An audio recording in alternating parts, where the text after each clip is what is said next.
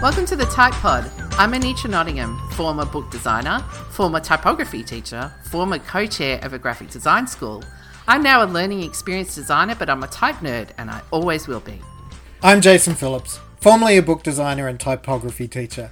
I'm a sometime illustrator and artist. In my career, I've never strayed far from type, and it'll always have a place in my heart. We're whipped into shape by our producer Inga Mewburn, professor at the Australian National University and editor of the Thesis Whisperer blog. We're designers and friends who went to the same design school. Anitra failed her typography assignments, but I didn't. Not to brag. No, but, I think you did get some HDs in some assignments, right? I did, Yep. Yes, for a gift certificate. There you go. Yes. We met when we worked together at Oxford University Press, which is where we honed our type skills, became friends, and developed a mutual hatred of the typeface Gaudi, all of which still burns brightly 25 years later. Each episode, we deep dive into one typeface, finding out the sometimes surprising history behind the design and the designer. We admire, or not, its anatomy and ponder its uses and cultural impact. And then we ignore all of that and talk about our feelings. Now, we're doing this episode for, let's count it, the fourth time. Something like that. And our friend David, we've convinced to stay and record this with us again. Hello, David. Please introduce yourself. Hi, I'm David Spears, former student of Anitra's. I'm a designer in Washington, D.C., a typography teacher, and I recently learned just enough type design to be dangerous. By the way, David's been very modest. He was by far and away one of the best students I ever had, and he's a very good typographer. Thank you. You are most welcome. Our show outline is set in Calibri 14/16 point. In this episode, we're talking about Times New Roman. So a transcript of this episode set in Times New Roman, which is very, very easy to do, right, Jason? Oh, yeah. 11/13 point is available to download from the show notes. Okay. Default. Yeah. we will get to that. Okay, we're going to talk about Times New Roman, but we'll try and make it not as boring as Times New Roman. Right, Anitra? Right, Jason. Let's get started.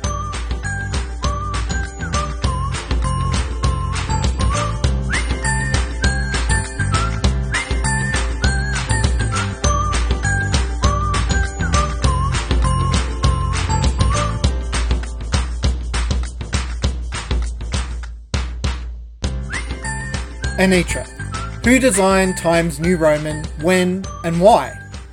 Well, Jason and David, you can thank or blame Times New Roman on typographer and historian of printing Stanley Morrison. Morrison is a giant in the world of typography, but most likely you've never heard of him. The Encyclopedia Britannica, from which I surprisingly found a decent amount of information, can I just say, describes his career in glowing terms and only coyly mentions in the last line that he was a member of its board of editors. That's just one of the many publications he contributed to. Morrison was born in 1889 and he came from what's called modest origins in Essex. Right. He only had an elementary school education because his father left the family and he had to go to work. So he worked as a clerk for 7 years. Right. And was self-educated, which he did by going to the library. Wow. Which is what one did to self-educate. This is sounding, right off the bat, very Dickensian, can I say? Very Dickensian, yes. And it sounds right about right for this typeface, too. Right? See, I told you it was going to be interesting. All right, you got us Okay, so far. So Stanley Morrison's interest in typography was sparked when he read a supplement in the Times on printing. Right. And he answered an ad in the same supplement, which was called The Imprint, and he got a job there as an assistant in 1913. So the place where he made his most famous work, which is the Times newspaper, Right. inspired him to become a typographer. Wow. And I kind of like that symmetry a lot. Yep. And also, can I just say how easy it seems to get a job as an uneducated white guy back in the day? Yeah. Yeah. So anyway, Morrison learned typography from working at the Imprint and then our publisher Burns and Oates, which I always think of as Hall and Oates, but Burns and Oates, Halligan Press, and then Cloister Press. And in 1923, he got a gig as a typographic advisor, which is a job title that I covered, honestly, for the Monotype Corporation. Now, we should talk about what the Monotype Corporation is. Yes, please do. Yes. Monotype's what we call a type foundry, and in that name you can hear the echoes the material origins of typography. Right. The work he did there was to translate old printed samples into new cuts of typefaces for machine printing. So machine printing back in the day used something called hot metal typography. Right. Not the same as Not the same as heavy metal. not the same as heavy metal, not the same as Or hot, Hot other Wheels. things. Yeah. No. Well, what a typesetter would do is they'd type 90 characters, like about a line's worth of type, Right. into this machine, which is called a linotype. Aha! Right? Yep. It would then cast that line out of a blob of hot metal Ooh. called a slug. A bunch of slugs were arranged into lines of text on a page. So it was much quicker than doing one letter at a time on a compositing stick, which is how they used to put type together Yep. in a traditional printed press. And if you ever look up linotype, which you should, look up linotype machines on Wikipedia. Yeah. There is an extensive entry with all sorts of those little patent kind of illustrations Oh, about how the machine works. Yep. It's really complicated and very clockworky and like super cool looking. Yeah. So anyway, nerdy, but there you go. So much quicker. One page was printed. Yep. The metal was then melted down and then it was reused. So, you know, semi-sustainable. Yeah. Yep. Ish.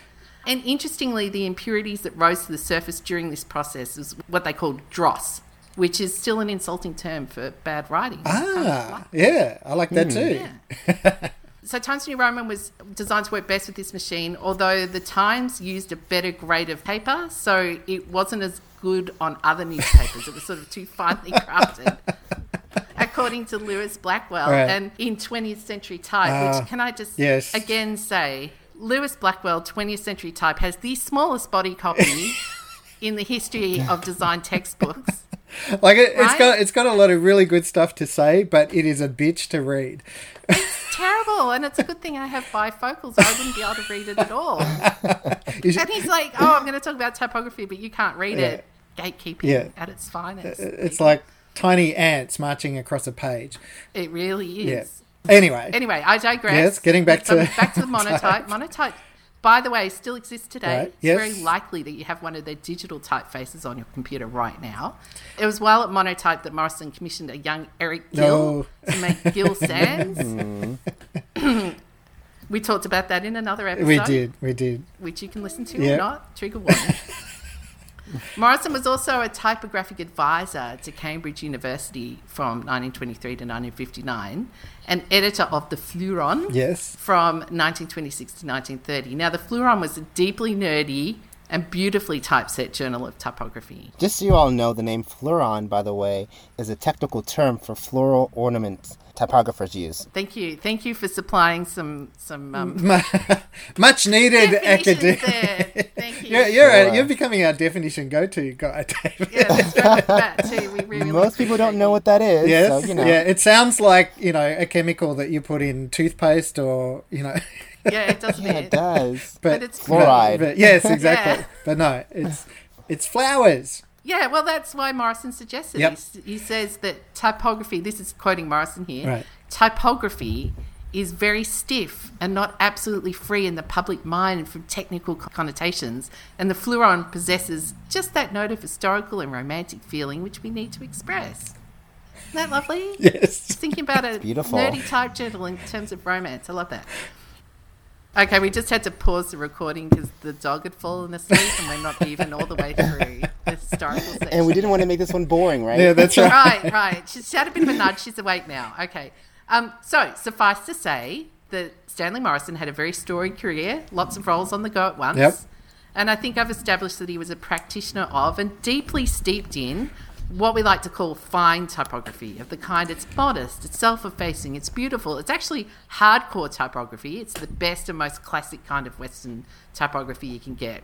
It's the kind of typography that postmodernist designers like David Carson said terrible things about. So, Jason, we're a bit older than David. Yeah. We grew up as designers in the postmodern age, and we both love this kind of stuff now. We didn't so much back then. Well, yeah. No, definitely. And look, I'll confess that while David Carson was all the rage when we were at college, whenever we were strongly encouraged to emulate him in type assignments, and I mean strongly encouraged, One might even say I always felt like a fraud. I found much more of a natural affinity with someone like Beatrice Ward, who actually worked alongside Stanley Morrison. And sidebar, I'm very disappointed in her because I found out subsequently that she was also one of Eric Gill's paramours, which is kind of cast a whole other because the three of them work together. No. And I'm like, Beatrice, you could do so much better than a guy who... It's interesting. It's interesting because I watched a master class by David Carson, and I really admire his work. But I remember he said in one of his chats was never use smart guides. I was like, why not? I love smart guides. So it's weird how I have this reaction to things that he says. It's like, no, I want to keep it neat. Yeah, though. exactly. What's wrong with you, David? Never heard of the grid. That's right. Well, no, and he was all about, no, let's destroy the grid. But yeah, anyway, Beatrice Ward, she worked alongside Stanley Morrison and Eric Gill, and she wrote a famous essay called The Crystal Goblet, and her whole thesis was that the best typography was transparent, and she used the analogy of the plain but functional crystal glass versus the showy gold-chased goblet. So she was basically defining modernism in typography as asking not how an object should look, but what must it do, as opposed to David Carson, who'd just present you with a deconstructed mug. Ta-da! And tell you not to use smart cards with it. Try and drink it. Right. Try and drink out of that sucker. So, all right. So Stanley Morrison, I think we've established he's kind of like the Frank Sinatra of typography. Yeah. Right? He's an icon. Yeah. Not as famous as Frank, obvi, but every educated designer knows and respects his work, except possibly David Carson. Yeah. Okay. All right. Well, so that's who designed Times New Roman, but why, Anitra?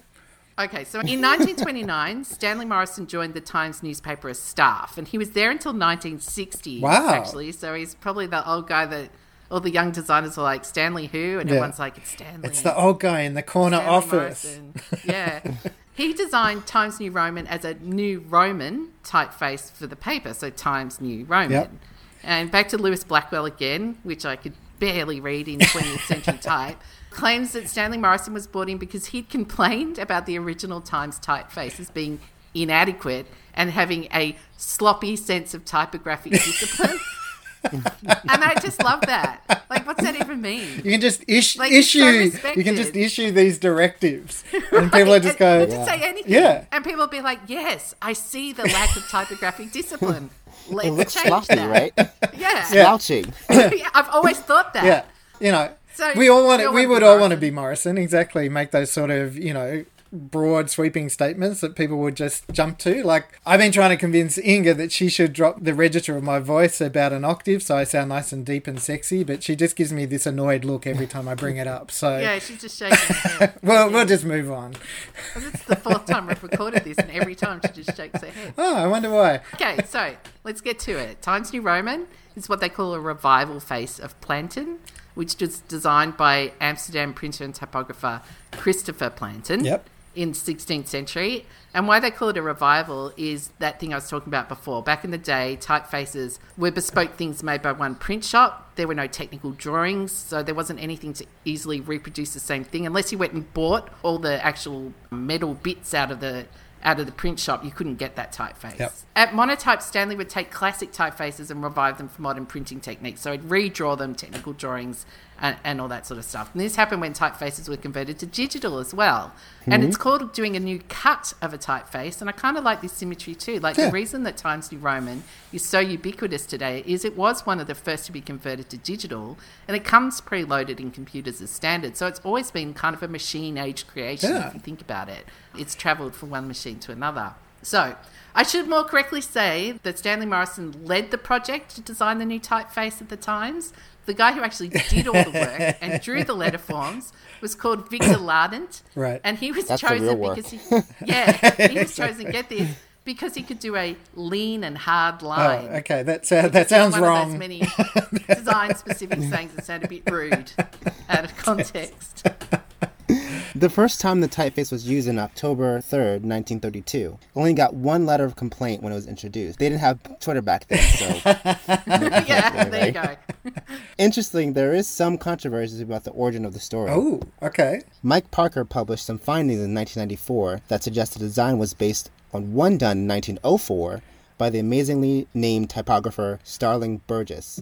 It wasn't until... Hang on, is that it? Yeah, no. You said it right. It's just like the most amazing name out. I just think Starling Burgess. Can you imagine I got that? typographer. Yeah. Starling Burgess. I don't know, we got obsessed with it, David. It is a pretty great name. Yeah. I just reading it, it's like, oh yeah, that's a... I want that name. Yeah, Right? that's right. I'm about to change my name. Yeah. But it wasn't until 2007 that the Times started saying, possibly also, to the official history. The Times is probably lucky that Twitter wasn't around in 1994 as well. Yeah. I think we're all very lucky Twitter wasn't around in 1994. I wish it wasn't around now. Yeah. But I like how Times is kind of like grudgingly accepted the possibility. It's like, oh, plausible deniability here. Yeah. You know, 2007, all right, maybe. you prove it. Prove it and we'll accept it. Well, I mean, Times New Roman was designed for the Times. It wasn't designed to create an identity for the newspaper like typefaces are today, right? It was just designed to be more readable and also to save space. Right. So now I've laid out Stanley Morrison's bona fides. I feel a bit bad about saying this, but this typeface is just maybe not his best work. I have to agree. Right? Its biggest sin visually is that it's narrow, and I think it's a little too contrasty, but it's otherwise, like, it's really okay, it's perfectly fine. Matthew Butterick, in his delightful Typography for Lawyers, which you should read because it's good, says there's nothing objectively wrong with it. It's just a workhorse. Ouch. And it gets the job done. Yeah, well, it's a solid description. Yeah. Like, the problem is really, it's just the default typeface. It's very boring. It's actually designed to disappear and just carry information. So I guess job done. Yeah, it's probably the best and also the worst thing that you could say about a typeface. You know, it's designed to disappear and just carry the information. Yeah, Yeah, Yeah. that's what Beatrice was on yeah well, about. this is true, but still. Sometimes you got to do that, though. Sometimes type just has to be invisible. Well, I feel like. Yeah. Absolutely. So, okay, that's the who and the why. Give us some context. What else is going on at the time, Anitra? Well, Morrison was born in 1889 and he died in 1967. Wow. So just think, massive amount of technological and social change that he lived through. He was born the year that the Eiffel Tower was inaugurated, and he died the year that in some ways parallels 2020, right? So without the plague. Yeah. 1967 was a year of massive student protests that challenged the status quo, challenged the Vietnam War. And people were saying last year that it was similar to the Black Lives Matter movement in 2020, Wow. right? Yep. Like it was a kind of eruption against the status quo. Admirably, Stanley Morrison was a conscientious objector. He was jailed for the duration of World War I. Wow. That's pretty hardcore. Yeah. You know, in Britain, the pressure to sign up was Yeah, immense at the time. yeah. The world starts to be very recognisably modern post-war, and around the time that Times New Roman was made, Art Deco was the dominant art style. Some other things that happened in 1932, A Brave New World was published. Hitler ran Love for that book. election, and later that year the Nazis took power because he couldn't accept the results. Ooh. Sounds familiar. Locally in 1932, the Sydney Harbour Bridge was opened, and it's the year of the Emu War, which you should totally look up because it's the only official war. Let's not count all the other horrible wars that we had before that. Yeah. With Yes, we made it. the genocidal Yes. ones. It's the only official war that happened on Australian soil, and it is absolutely ridiculous. You should look it Yeah. up. It's very dumb. So you can see there was lots of news going on at the Yep. time. So no wonder the Times needed to cram more on each page. Well, thank you, Anitra. You've really brought Stanley Morrison and his work to life. Not sure that you can resurrect Times New Roman, though. I tried. Okay, now for our next section, anatomy, which is where we briefly check out the body of our typeface for this episode.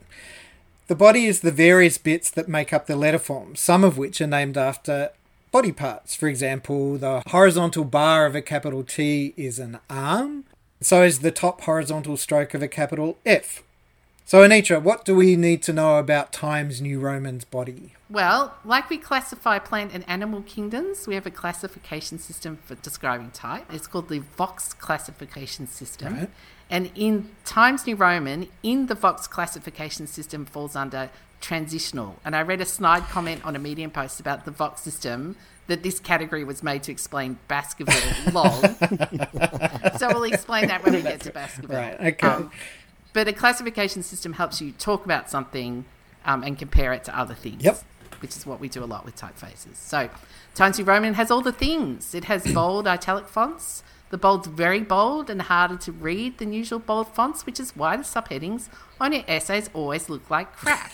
But there wouldn't be a proper, can I just say, as producer Inga here, it would not be a proper academic essay without a bold Times New Roman centred subheading. It wouldn't Inga, be academic. Them's are fighting words. I just also centred. Can we just? Yeah. No.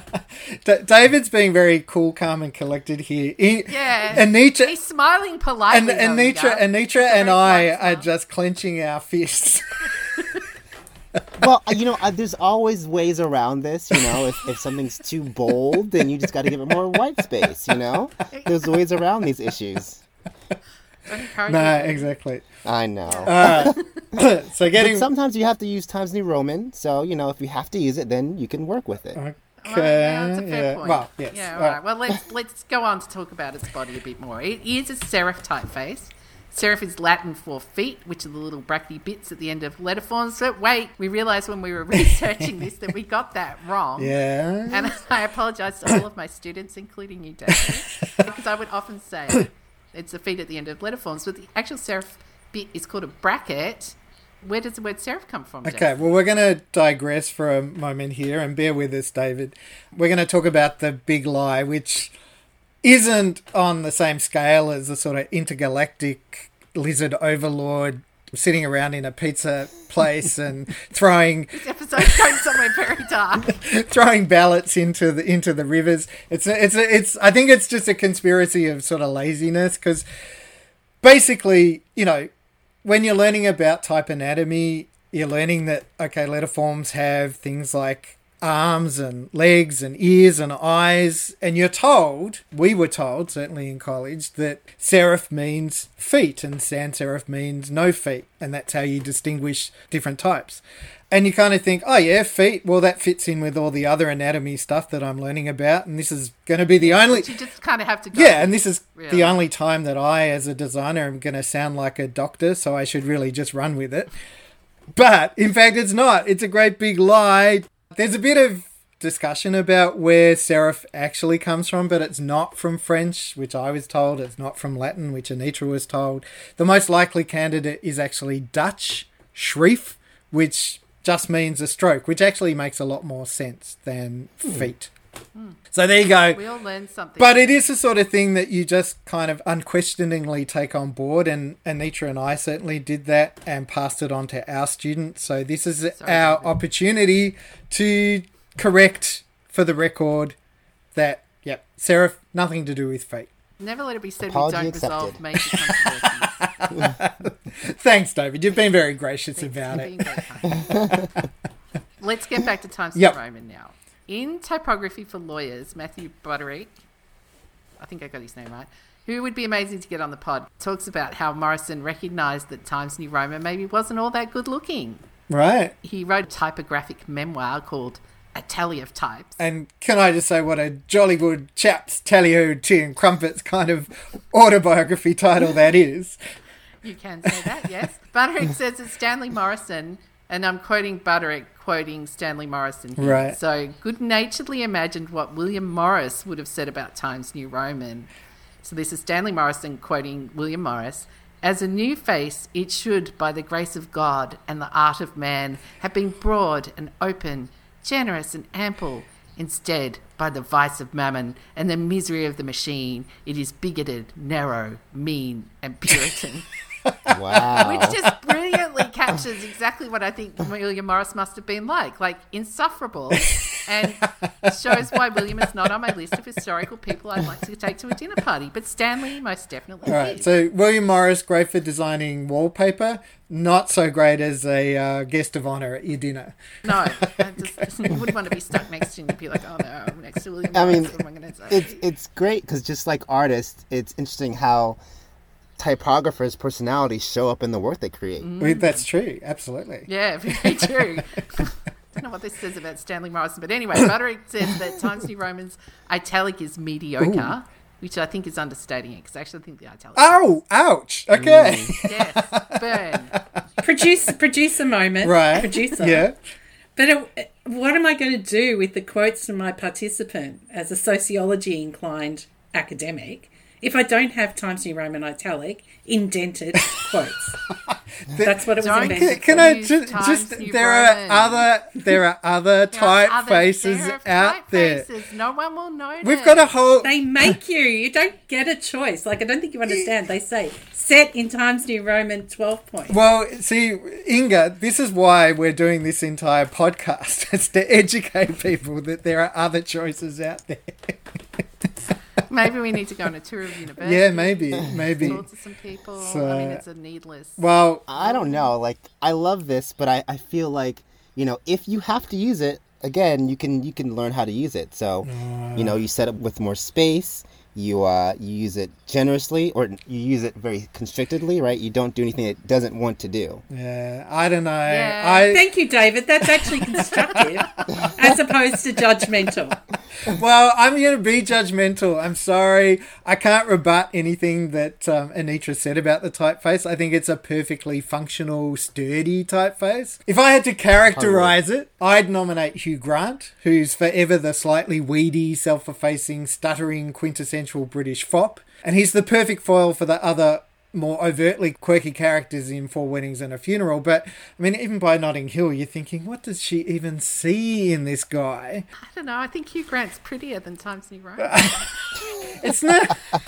I get where you're going with it. I get your vibe. It's just more that it's that cliche. It's just a cliche. It's a default. It's a default cliche. But, Default. Mm-hmm. All right.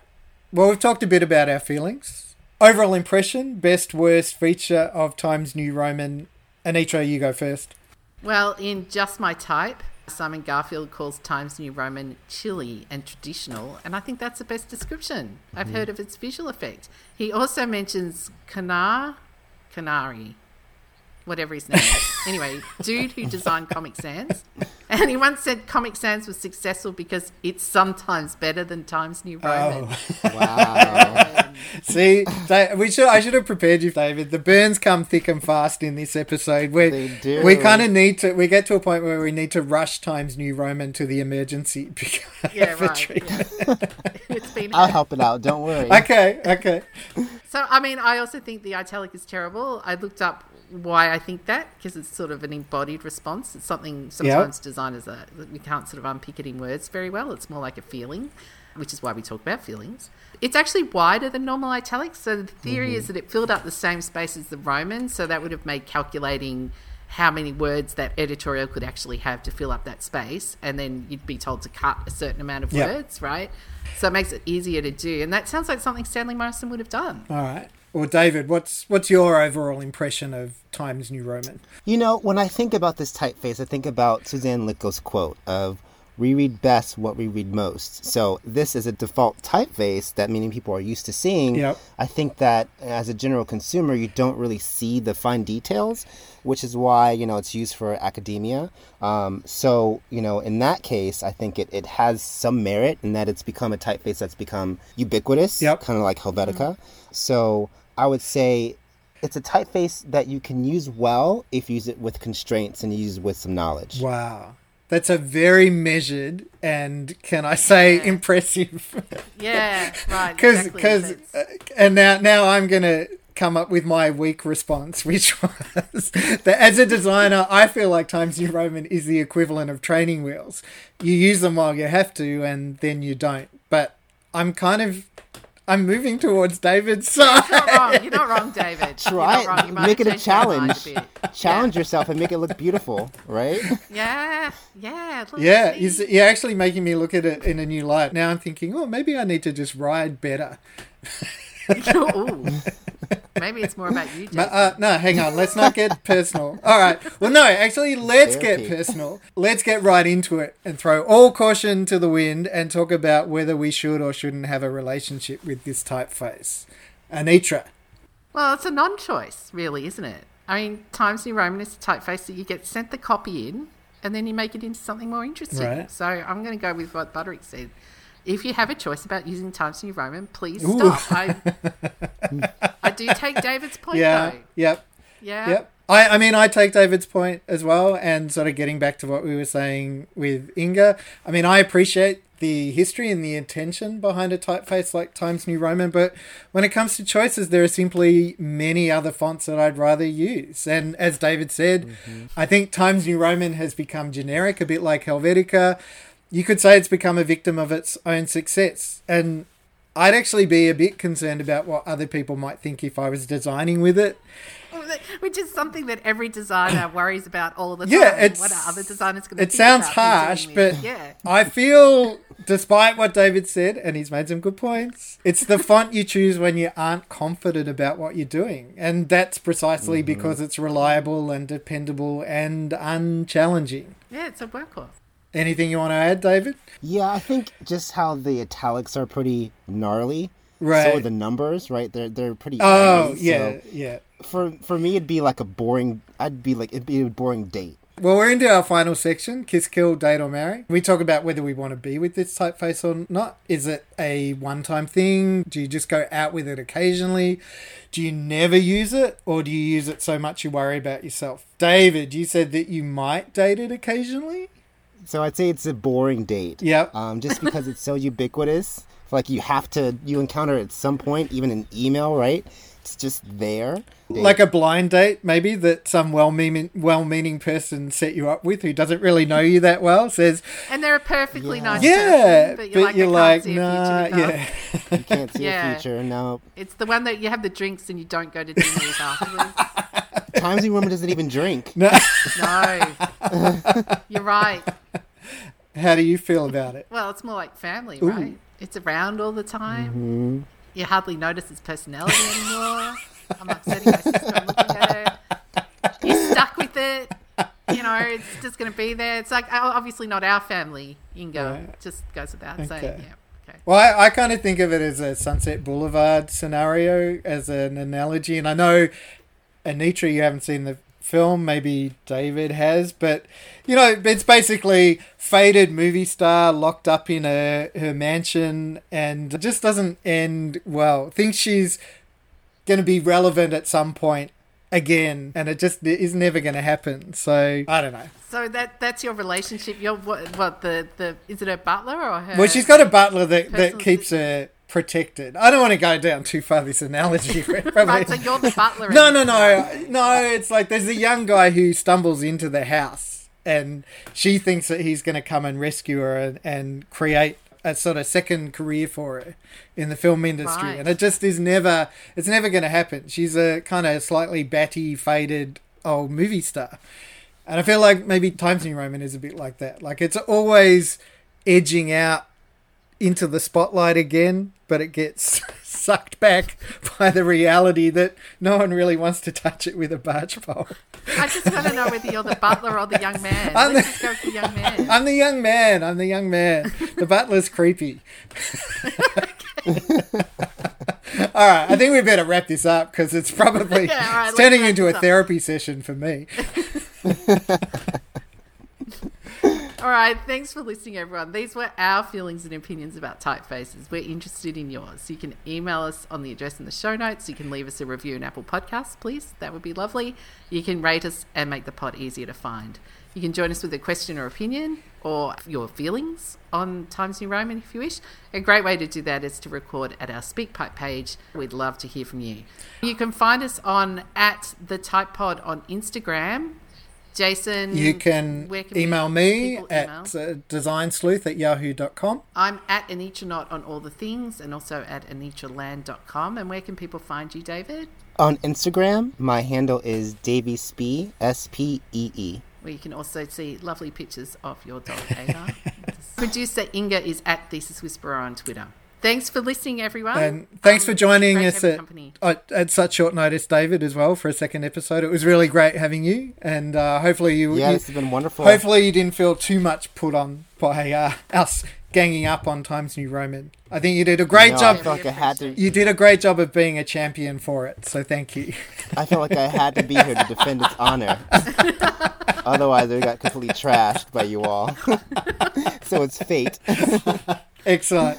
Okay, thanks, David. Thanks so much. Thanks, everyone. We'll see you next time. Thanks for joining us. Bye. Bye.